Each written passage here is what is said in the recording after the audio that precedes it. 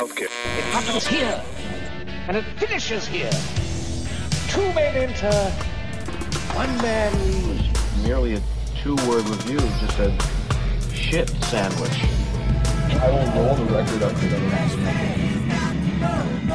That right there is a logical fallacy.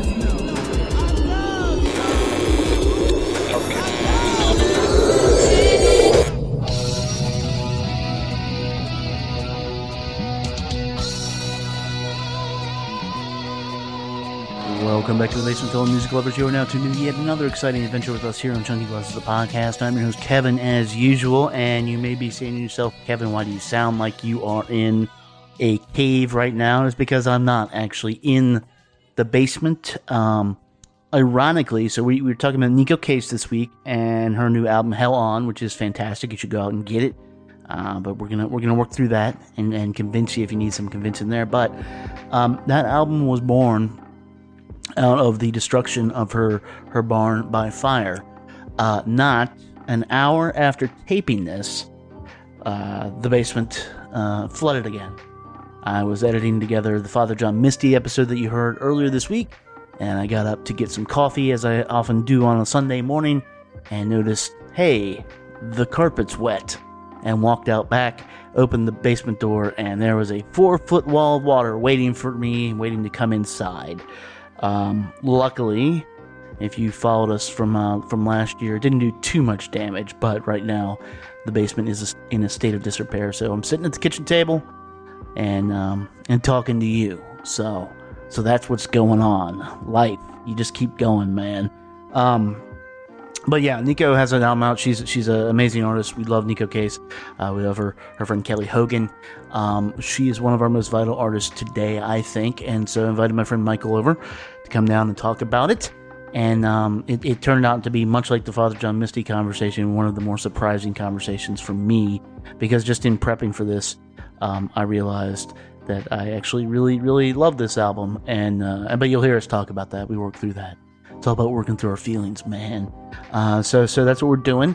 And if you stick around, our friends Kingsley Flood are back. They have a new album out. I believe it's out now. If not, it's coming out Friday. And I'm going to tell you more about that. I'm going to play a little single. And hopefully you'll hear it. And if you're in D.C., you can come meet me at Pearl Street Warehouse on Saturday and see it. But anyway, that's what we're doing. So if that seems like your thing right now, if that's what you're in the mood for, let's head on down to the basement. And we're actually going to the basement.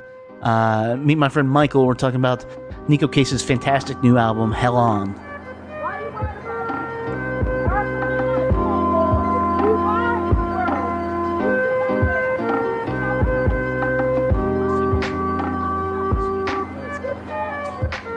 And so you're in a Bachman, like Turner Overdrive. Got it. No matter what, ass rock cannot be hailed.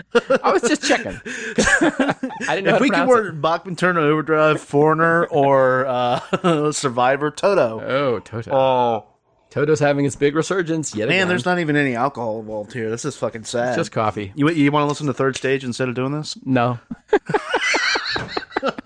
It's okay. Okay, fine. This, what we're referring to is Neko Case's now, I think, 7th album, Hell On. Now, Neko Case, it's one of those artists, if you listen to this podcast, you know who she is. If you don't know who she is, I sort of feel sorry for you because she is one of the most fierce and vital artistic forces that we have in the world today. She came out on the music space in 1997 with The Virginian and followed up with Furnace Room Lullaby with her band. It was Neko Case and her boyfriends. Ditched the boyfriends for Canadian Amp EP in 2001, which is one of my favorite EPs by anybody. That song Knock Loud on there, yes, is so, and that's been immortalized on her live in Austin City Limits thing. It's stunning. But 2002, I think she really changed the game. This is, people knew her in the underground or whatever, but Blacklisted came out, and this was at a time when indie rock was booming, obviously. And people were like, oh shit, this this person is here, and she means business. Followed that up in 2006 with Fox Confessor Brings the Flood, Middle Cyclone after that, and then 2013, an album we reviewed, The Worst Things Get, The Harder I Fight, The More I Love You. This body of work, and I'm interested, and we're going to be talking about this a little bit, but I'm interested in your take, Michael, is some of the weirdest, most pure, though, and risk-taking music that I think is out there being made in the past 2 decades. I think she doesn't, it's not immediately apparent that that's actually what's going on. But the stuff is so, there's no radio hits. There's no, like, you're a fan of Neko Case because you're just like, wow, she's talented. Oh, yeah. And that being the case, we almost weren't going to review this album because, like all Neko Case albums, like, you know it's going to be good, right? So yeah, I mean, when you were reviewing her albums and her career trajectory, there were a couple things that you didn't mention. You didn't mention New Pornographers. No, a lot of people come to her music from New Pornographers, which ended up being remarkably a commercial success when it was sort of an off, it was a super group of bands that weren't really well known or popular when they first came out with Mass Romantic, and then it ended up becoming a major commercial success. So with Twin Cinema was the one. Twin that really Cinema, got yeah, it. and after it became sort of a long running career where it was sort of intended as a one off. So people come to her music after hearing her sing lead on a lot of New Pornographer songs, and even before she came out with the Virginian and her first solo albums, she'd been in bands in the Pacific Northwest and in British Columbia, and they had sort of an underground reputation. She was well connected with a lot of different circles of American and Canadian music, from indie rock in the Olympic Peninsula and Olympia College to the Vancouver scene, and then she was sort of bubbling in a lot of different circles, which is why I think her solo records have been so interesting. She's was initially recognized for her country chops. I mean, she's just a powerhouse country singer when she wants to be, but then her influences sort of pull from all over the place, and that's why these records, up to and including Hell On, they're just weird. Like you said, there's all sorts of things that are going on in these records, and it's just unfailingly highly accomplished, really complex and demanding and engaging music, and she's just such a persona. You sort of have to pay attention to her. So you know what you're going to expect, right? So know. So it's like, what's the use in reviewing the Neko Case album, because you know it's going to be good, you know it's going to be something challenging, But and the point that I was getting to actually was that I think this may be her most accomplished work yet. I'm inclined to say, yeah. I mean, I think overall, yes, and I really like a lot of records that she's done. Middle Cyclone, Fox Confessor, Blacklisted. Blacklisted would have been my personal favorite previously. Until now, But this is really, really good, and there's a lot of reasons for that we're going to get into. There's a lot of reasons for that, but I want to play the first single of this. This is featuring her great friend, life song partner Kelly Hogan, and Nora O'Connor from the Decemberists. And this is a track called Bad Luck. Could have stopped any one of these things, but that would have been bad luck.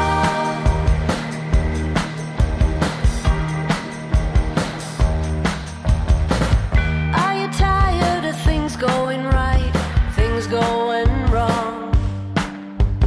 Tired of trying to make everyone happy, too tired to sing your own songs. Do you wish you could stop everything, take back your love? Say you're sorry that you gave it up so easy, and cry like you're trying to be born. Woke a dog from a running dream, and that's bad luck.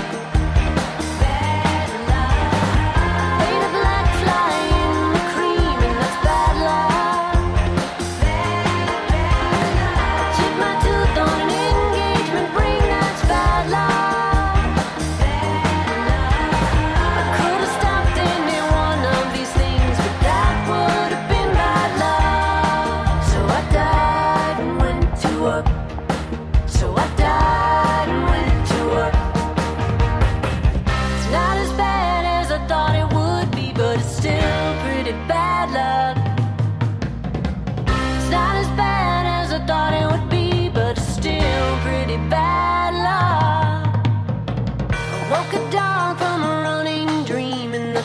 bad luck.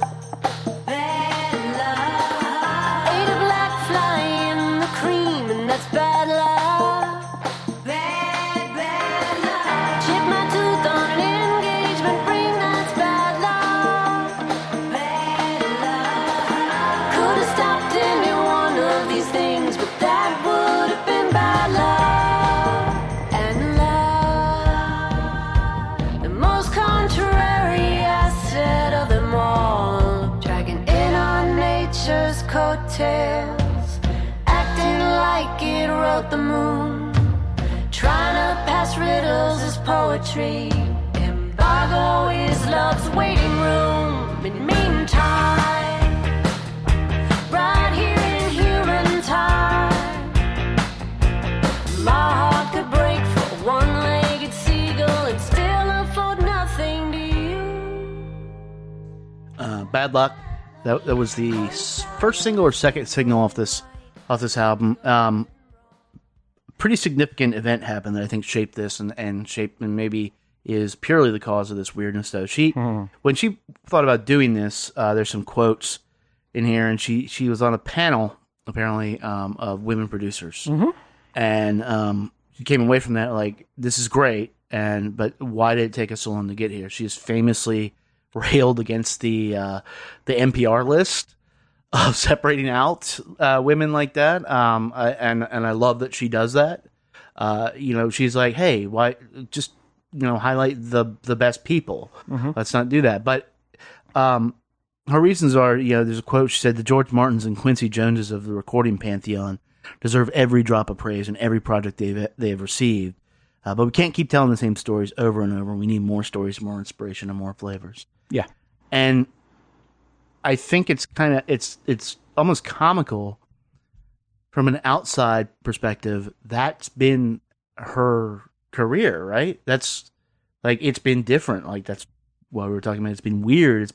This is an outside voice. This isn't somebody who's operating necessarily in the pop sphere, but is still getting acclaim and stuff. And so now she's actually realized that and takes ownership of it. That track was, let me see if I can pronounce his name right, Bjorn Yttling and Peter Bjorn and John. Yep. She was working on that in Finland because she has a lot of co-workers and co-writers, much like Phil Cook. It's just, it always helps to have people around to help with the work. And received a call that her house in Vermont, her barn in Vermont, was burning down, and that's where she built a studio. That's where she had stored things, great emotional significance. And the fire jumped to her house, and everything was destroyed. Yeah, and all of a sudden, it was sort of a shit. I got to start over from scratch. What does this all mean? In typical Neko Case fashion, she came out said, "Hey, it doesn't mean anything," because this was going on around the time of Houston. This was going on around the time of Puerto Rico. And I love, and I'm gonna paraphrase this wrong a little bit, the idea that she's like, basically, if somebody commits arson on your home, yeah, you can be mad. If Mother Nature burns it down, like, that's just how it goes. And that's sort of a thread that runs through Neko Case's persona. She's written so much about how Mother Earth and the natural cycles will have their revenge on people for their hubris, for their destructiveness. I mean, she did a whole song about how a tornado would run rampage through 5 counties, and she did Sparks, Never Turn Your Back on Mother Earth. Yeah. That's a thread that runs through her sort of philosophy and her songwriting that is it's really notable how she's sort of adopted herself as a voice of nature. She really sings on behalf of nature in a lot of her music, and there's some of that in this album. And I guess the philosophical approach to take is that if your home burns down and your possessions are destroyed, but your loved ones survive, you can start over again. And that's what she talked a lot about in the aftermath of this fire in Vermont, that her partner and her partner's child survived, her animals survived, and that was really important to her. Yeah. And the rest of it was just material things. Yeah. Yeah. And I guess that very, very clearly informed this record. Because there is a lot of there's a lot of her in this. Yeah. But she's very famous for saying like, look, I'm singing about myself, but it's not necessarily specifically my life. It's about things she's exploring. There's a lot of was doing a lot of research into the Amazons. So you get songs like Halls of Sarah, Last Lion of Albion. Mm-hmm. And thinking more and more about the place of women in the world and her place as a woman, like in the world, and what that means anymore. And instead of trying to couch it in something that would be what I guess we expect from a female singer, she went. There's the emotional depths that this album goes to in a lot of places, and the abstractions that it hits are unlike anything in her career. And you really have to be like, you're paying attention to the person, period. And you have to be in, and you have to be like, I want to know why you wrote a song like Last Lion of Albion. And I want to know all the references in there. And I have to, and look, that's a level of engagement that most artists, they're not going to take that risk, right? Mm-hmm. Yeah, no, I mean, there's a lot of abstraction in the songwriting, but there's also some fairly direct messages. The closing line of the opening song, Hell On, is have mercy on the natural world. Yeah. That's pretty direct. And that's sort of where I am always impressed by Neko Case. Like, she's got a lot of songs where there's very specific imagery, but it doesn't necessarily cohere into a story that she's telling. And sometimes then there's this clarity of vision that is just very straightforward and grabs you, because she's looked at stories where people mistreat one another. She's looked at a lot of stories where people mistreat the planet and the natural world, and the natural world has its revenge.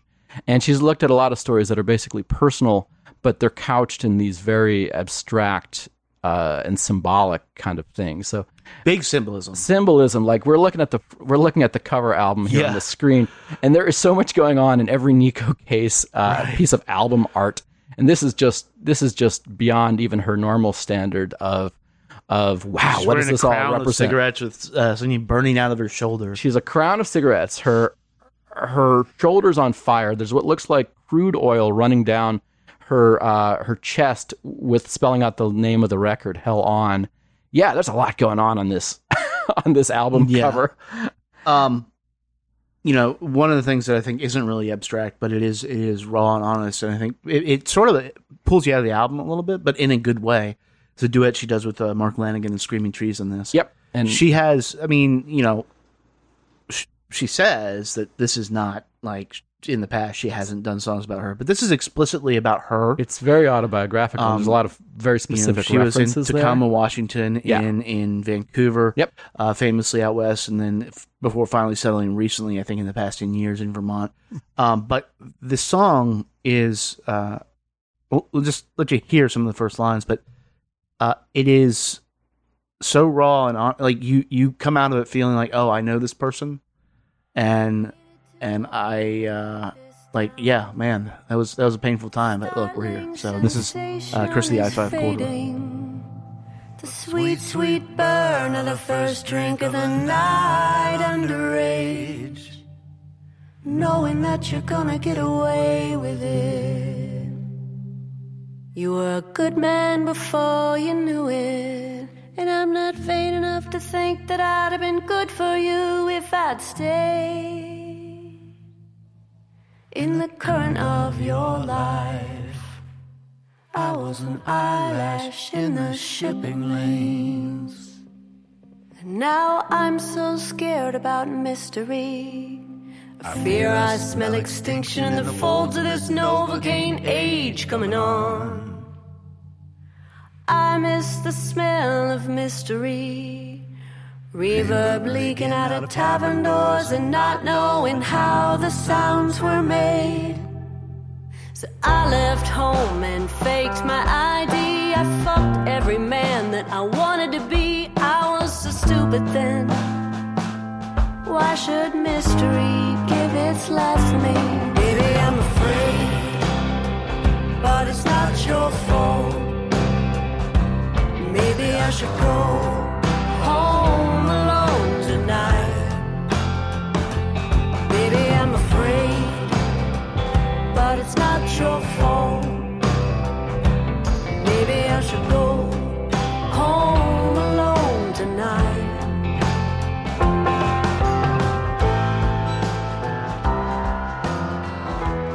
first line of that song is, "I waited too long to write this down." Mm-hmm.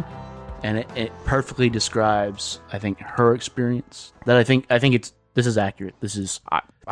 I think it's highly specific. Maybe not every detail, but yeah, there's is a straight lot of autobiography. There's a very specific references in there that are extremely on point. Like the listening to the reverb creaking out from the shows and wondering how those sounds were made. I mean, that's a great line. And first drink of the night, underage, knowing you're going to get away with it. yeah, I mean, so I'm thinking like Olympia, Washington, 1990s, the indie rock Riot Girl stuff that was in the air in the Pacific Northwest at that point. And I don't know if musically Neko Case ever fit in there, but culturally that is the milieu that she's from, and that's the idea that people go and make music and they could do it themselves. Her Twitter handle, which if you're not following Neko Case on Twitter, you are missing out. But her Twitter handle right now is just producer. I produce music, and that is what she's about. She's making music, and that's what the opening bit there in that song is, wondering how those sounds were made. Yeah, you know, she's fascinated by growing up, your own music, make your own art, and that's very specifically autobiographical, I'm pretty sure. Yeah, and again back to like, it's funny how she's finally like sort of come to terms with this, even though she's been self-producing forever with the help of other people. Like she has a huge crew of people. I mean, and these aren't now, some of them are newer collaborators, but people like Katie Lang, Laura Veers, Beth Ditta, Robert Forster, Joey Burns from Calexico, Doug Gilliard of Guided by Voices, Matt Chamberlain. Yes, Matt Chamberlain, a drummer who's been around for decades and decades. Soundgarden, Pearl Jam. Like, he was the drummer for Tori Amos on some of her tours. Yeah. But so there's obviously the New Pornographers collaborators of Dan Bihar. There's Carl Newman is on this record. So she's got this great crew of friends and co-conspirators that she appears on their records. They appear on her records. It's very collegial. And that's very Pacific Northwest 1990s vibe right there, too. But at the same time, this is very specifically a Neko record in a way that there are others I don't think have been. I mean, that Fire, she rethought how she was going to be making this and said, okay, I have to do all this, like, essentially quote myself. If you follow to the making of it about, like, the production things, it says producer and it says, it's like, a lot of them are like, no, motherfucker, I did this. And she's rightfully very aggressively protective of that and making sure that narrative is correct. Because people don't think that, historically in music, you think you hear somebody like this and you think, oh, who produced it? It's probably a man. Well, and because she's not an instrumentalist, she is a singer. So the assumption is the singer is in front, but there's a band that makes the sounds, and there's a producer who makes the structure of the album. She can do everything. So, she can. Yeah. But she's known for her singing, and there's that predisposition to assume that the woman singer isn't the one who's making the production and making the band decisions of the composition and the arrangements, and she really does do those things. One of that is Curse of the I-5 Quarters is one of my favorite songs on this. But one of your tracks you liked was Gumball Blue. So tell me a little bit about that. So Gumball Blue is co-written with Carl Newman, AC Newman of the New Pornographers, and a long time collaborator. And what I liked about this track is that it has some electronic and keyboard effects that you would more stereotypically associate with one of his records, because he writes a lot of his songs on keyboard. And the New Pornographers do a lot of electronic bits around the margins of their songs. And this just was a track that kind of stuck out at me because it was a sonic palette that she doesn't usually delve into. And I really felt like her use of collaborators on this record was just so on point. Like the Mark Lanigan, the Eric Bachman we're going to talk about later. Like, she just does so well finding the strengths of her collaborators and complementing them with her own singing and songwriting. And this was one of my picks for the record. Cool, let's hear a little bit of Gumball Blue. So sorry for the trouble, the times we've been afraid of each other, 'cause we didn't understand all the spells we cast without trying, we pushed through.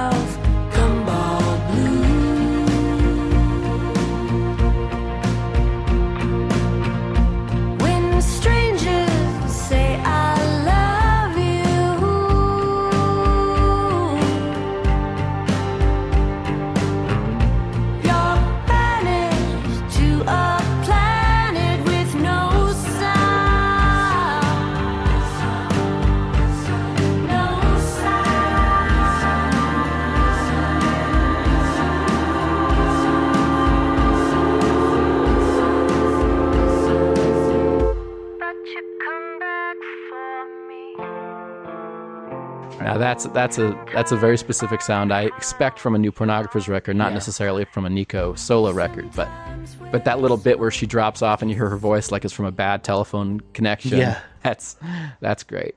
So we're talking about collaborators. So what really she has built a career with this great crew of artistic and personal collaborators. So I didn't particularly like the record she did with Katie Lang and Laura Veers. I didn't think it was all that interesting. But yeah, I think I'm with you on that. I think it's when you have people that talented. Katie Lang is one of my favorites of all time because she's a badass. But yeah, sometimes it drains a little of the personality out of it. Well, I think it was a well-intended approach. Yeah. I think each of them was really good in her own right. I just didn't think it was a great collaborative record. But this is really wonderful how she's managed to find things that connect her to her different musical and personal experiences. Like she's working with collaborators that she's been working with for decades on this record, and then new folks that she hadn't worked with in the past, like Bjorn. I'm going to get the name wrong, aren't I? Just say Bjorn. Yitling. And so you hear little throwbacks, little callbacks to things that she's done in the past. And on Gumball Blue, what I heard were little bits that reminded me of Carl Newman and New Pornographers records in the best ways. You're not a huge New Pornographers fan. Well, to the point about saying she was concerned that her partner and her pets, her people, were okay. You know, she considers these your bandmates like her family, your family. Yeah, and that adds a layer of just emotional deepness to this record that it's hard to say it's never been on her records before because she's collaborated with all these people, right? But there's something a little more sweet about this because she let this go so far in the New Pornographers direction, and it was just like, hey, we're just making a record, and we're gonna see how it comes out. It's less Nico Case. It's like a little off-brand, if that makes sense. I don't know if I am making sense, but it just feels more leaving more room for other people. For example, Sleep All Summer. That opens up with Eric Bachman singing, not her singing, which is something that's never happened on. And I don't think that's happened before. Yeah, I was thinking the same thing. So and Eric Bachman of Archers of Loaf, but he also Crooked Fingers. Yeah. He has been in her touring band. Yeah, for a good minute now. Let's play a little bit of that and then come back because this is. It was my favorite song before. I love Eric Bachman's version, but this is something else. Weary sun, sleep tonight, go crashing into the ocean. Cut the line that ties the tide and moon, ancient and blue. We take our empty hearts and fill them up with broken things to hang on humming while like cheap lamps down a dead-end street. But every time we turn away, it hits me like a tidal wave. I would change for you, but babe, that doesn't mean I'm gonna be a better man. Gave the ocean what I took from you, so one day you can find it in the sand. And hold it in your hands again. Cold waves kill cool lovers, strange ways we use each other. Why won't you fall back in love with me? There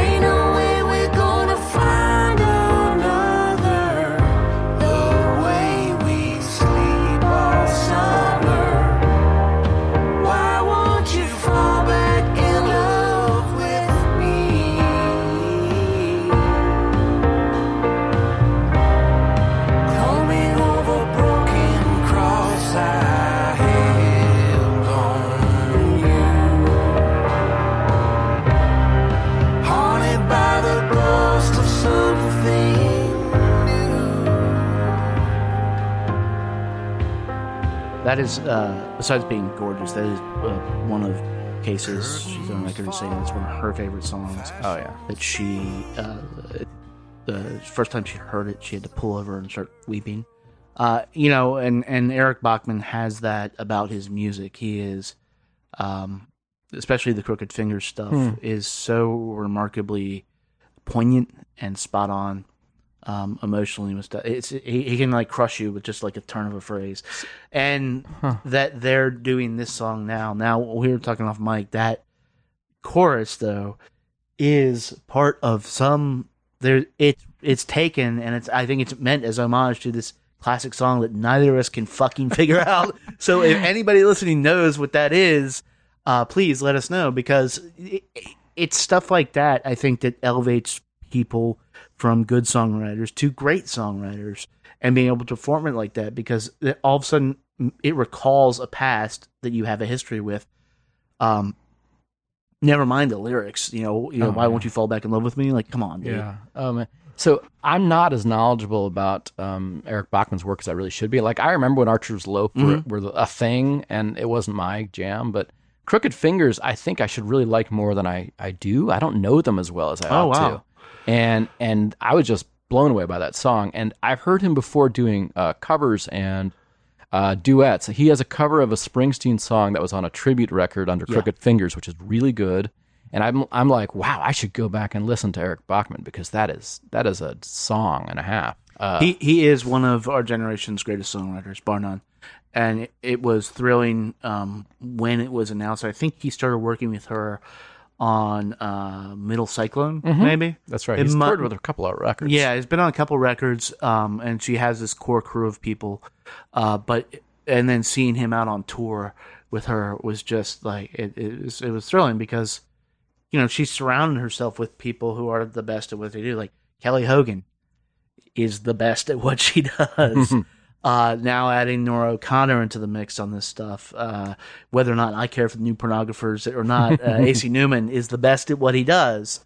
You know, these people don't fuck around, and they're building this sort of new catalog, a new way of thinking about popular music that I think now there's been like a pole shift, whereas like New Pornographers maybe was leading that and stuff, and I think this clearly puts Nico Case at the head of this, and I think that's intentional. Yeah, I think that she's had the recognition and the acclaim from her fellow musicians for a long time. I mean, she's been admired and beloved for a long time among musicians, but I think her visibility, her commercial appeal has actually increased in the last couple of years with I think it's partly that her persona is so on point for the times. I mean, if you watch her in concert, if you follow her on social media, she kind of burns with this white hot fire on her issues and her causes and her artistic and personal beliefs. And she's really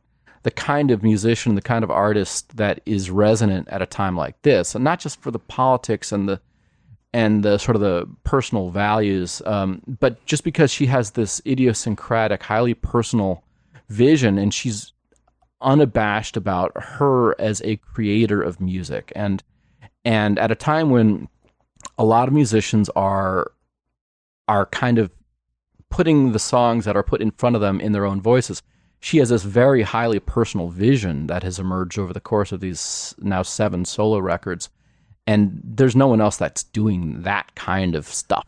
Not at this level. There's certainly people that are sharing this personal vision. I mean, I think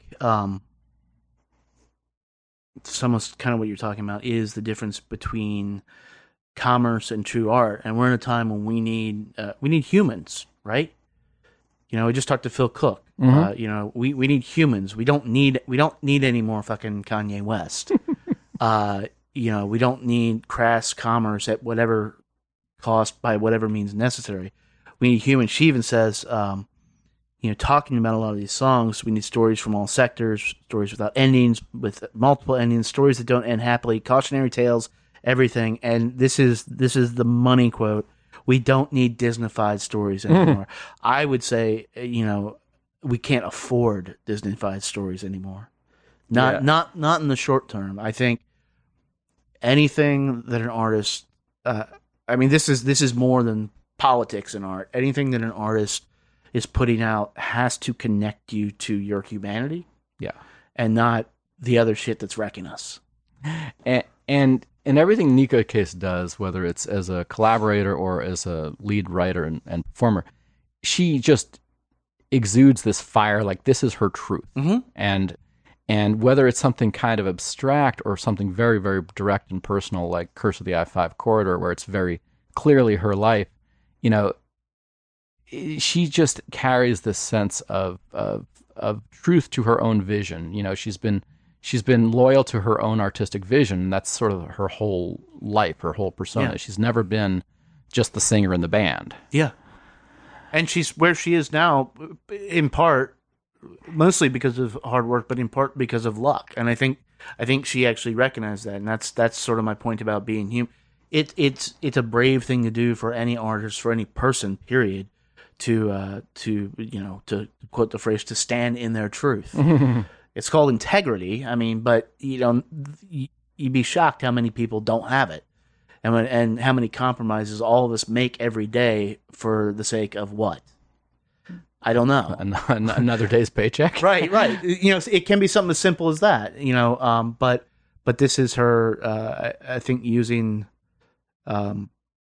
her point of privilege that she's achieved to lay out at least an example of like, hey, you can actually do this. Yeah. And I want to tell one quick Nika Case story. So I lived in Oregon in the early 2000s, and she's not from Oregon. In fact, oddly enough, she's not from the Pacific Northwest, although it's Alexandria. She's from Virginia. That's her first record was called The Virginian for that reason.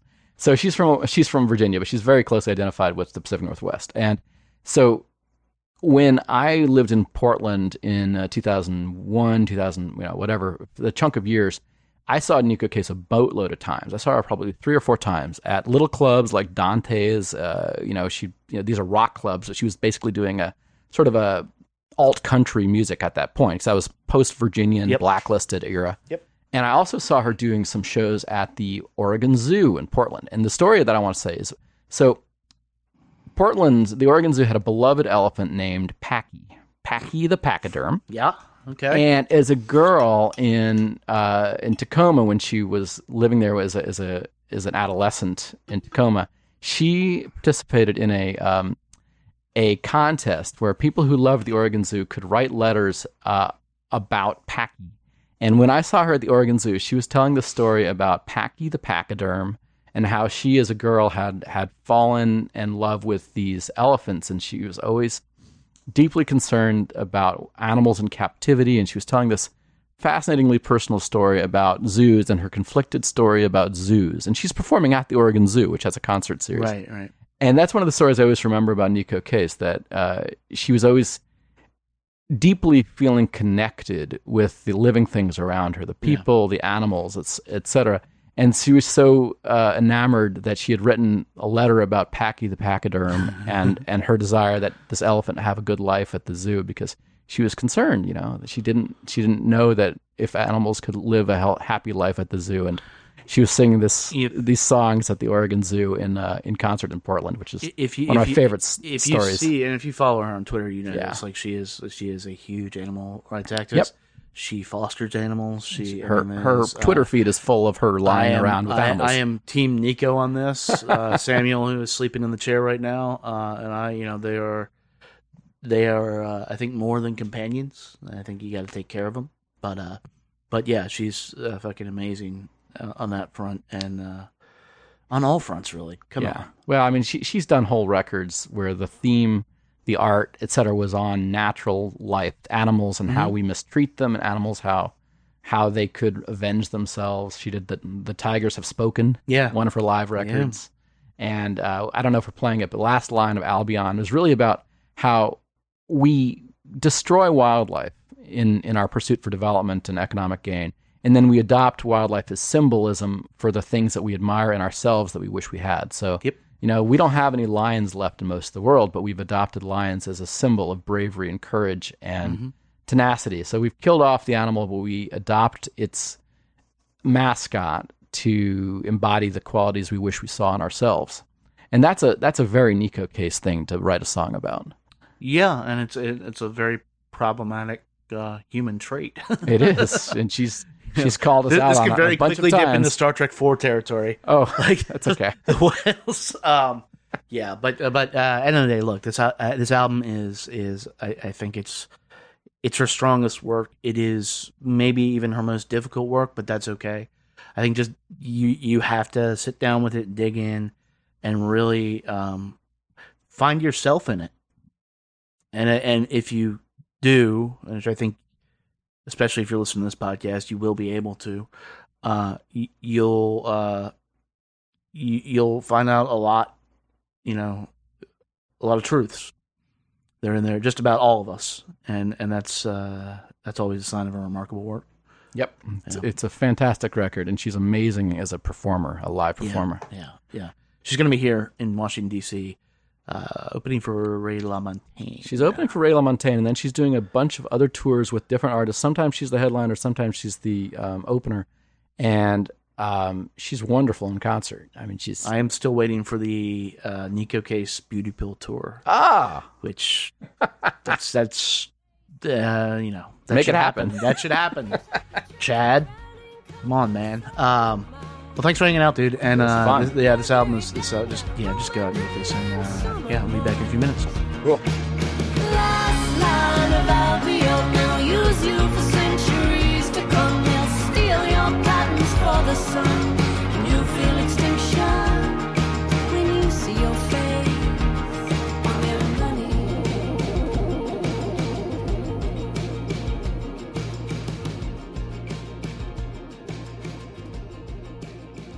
Nico Case's Hell On is available everywhere you can buy fine music. I actually picked up my copy on vinyl the other day. It sounds fantastic.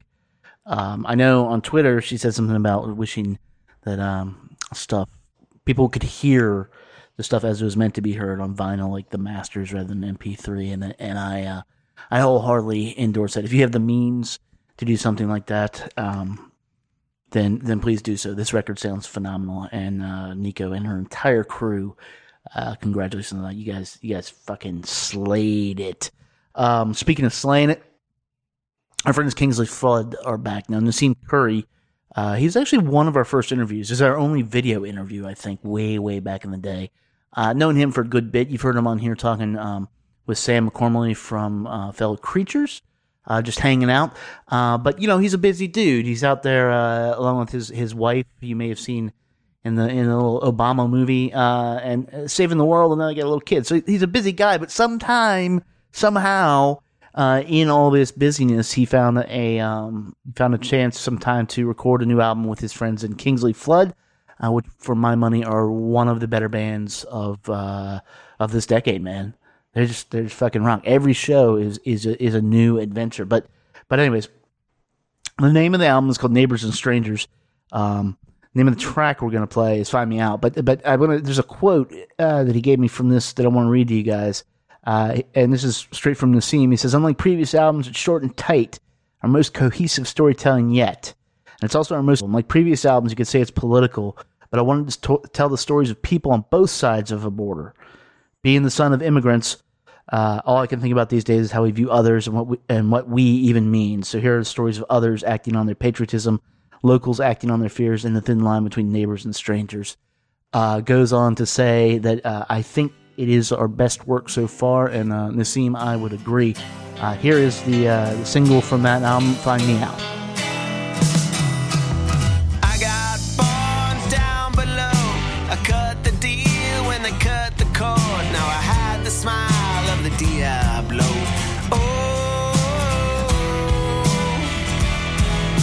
I crowd the corner on your street. I ride your line at your factory. I watch your HBO for free. Oh.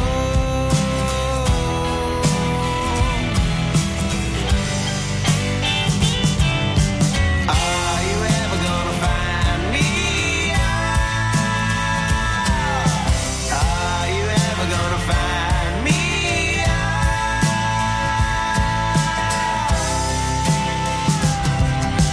All my friends that look like me, we drink together.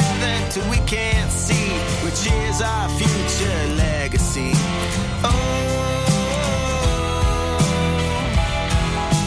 I'm your wake up midnight sweat, a crying shame and a perfect threat. It's funny how we've never met.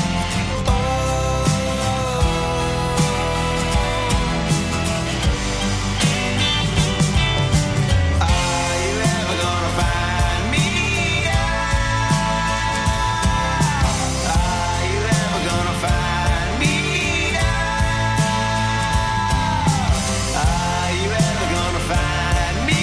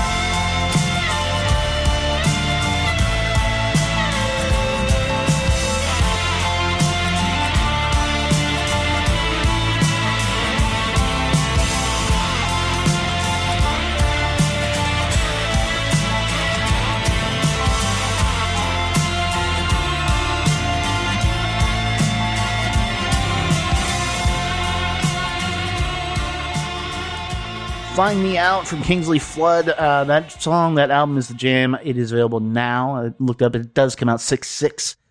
So this is 6/8. I believe that you are listening to this. Or 6/7. I don't know. It's one of those. I don't know when you're listening to this, man. Shit, I can't dictate that. It's on the man. But at any rate, it's an amazing album. They are, if you're in for a treat. So this weekend, if you are in DC or anywhere near DC, come hang out with us at not one but two shows. On Friday, Phil Cook is going to be back up in the air. He's going to be playing at Songbird. You should get tickets to that show. You should go to that show. We will all be at that show. It is going to be amazing. And especially like if you heard the album, you know, but just trust us if you haven't. And certainly go back and listen to that episode, their chat with them, with him, Eduardo, and myself, because that's also amazing. But the very next night, down at the Wharf at Pearl Street Warehouse, Kingsley Flood is doing their CD release show, and I've seen them in a lot of venues. This is going to be rad because Pearl Street Warehouse is a kind of, it's a rad little, it's a small room, so it's pretty intimate, but it opens out into this album. It's fucking cool. This album kicks ass. The lineup of Kingsley Flood kicks ass. It's just going to kick ass all around. So it's going to be a great weekend, is what I'm saying, folks. So, if you're around, hit us up. Find us. We'll drink a beer and we'll rock out to some great ass music. That is it. We are out of here for this episode of Chunky Lives of the Podcast. If you like what you heard, please subscribe to us in iTunes. Leave us a rating or a message there. Also, you can listen to us on Google Play, Mixcloud, Stitcher, and Spotify, where you can listen to any album we review and then find us. So if you search for the album and then go down to the podcast thing, once you found the album, you'll see us generally. Because we do a lot of fucking reviews, guys. A lot of them. Coming up in the next few weeks, we are going to have Kacha Bonet has a new album coming out. Mr. Marcus Moore is joining me to talk about that. And then we've got a couple interviews that I don't want to spoil them before we get in the can, but one of them is going to be Joachim Cooder. If everything works out, Ry Cooder's album, you know about that. And so I'm going to be sitting down with his son out at the Birchmere here, I think coming up next week, so you can hear that in a few weeks. And we haven't talked about it yet, but I'll just say Laurie McKenna has a new album coming out. How about that? I'm going to leave it at that. And I think you know how we feel about Laurie McKenna. So that's all coming up before our quick break in July. And yeah. So hopefully see you out this weekend if you're in DC. And in the meantime, be good to your ears, but be better to your people. Talk to you soon.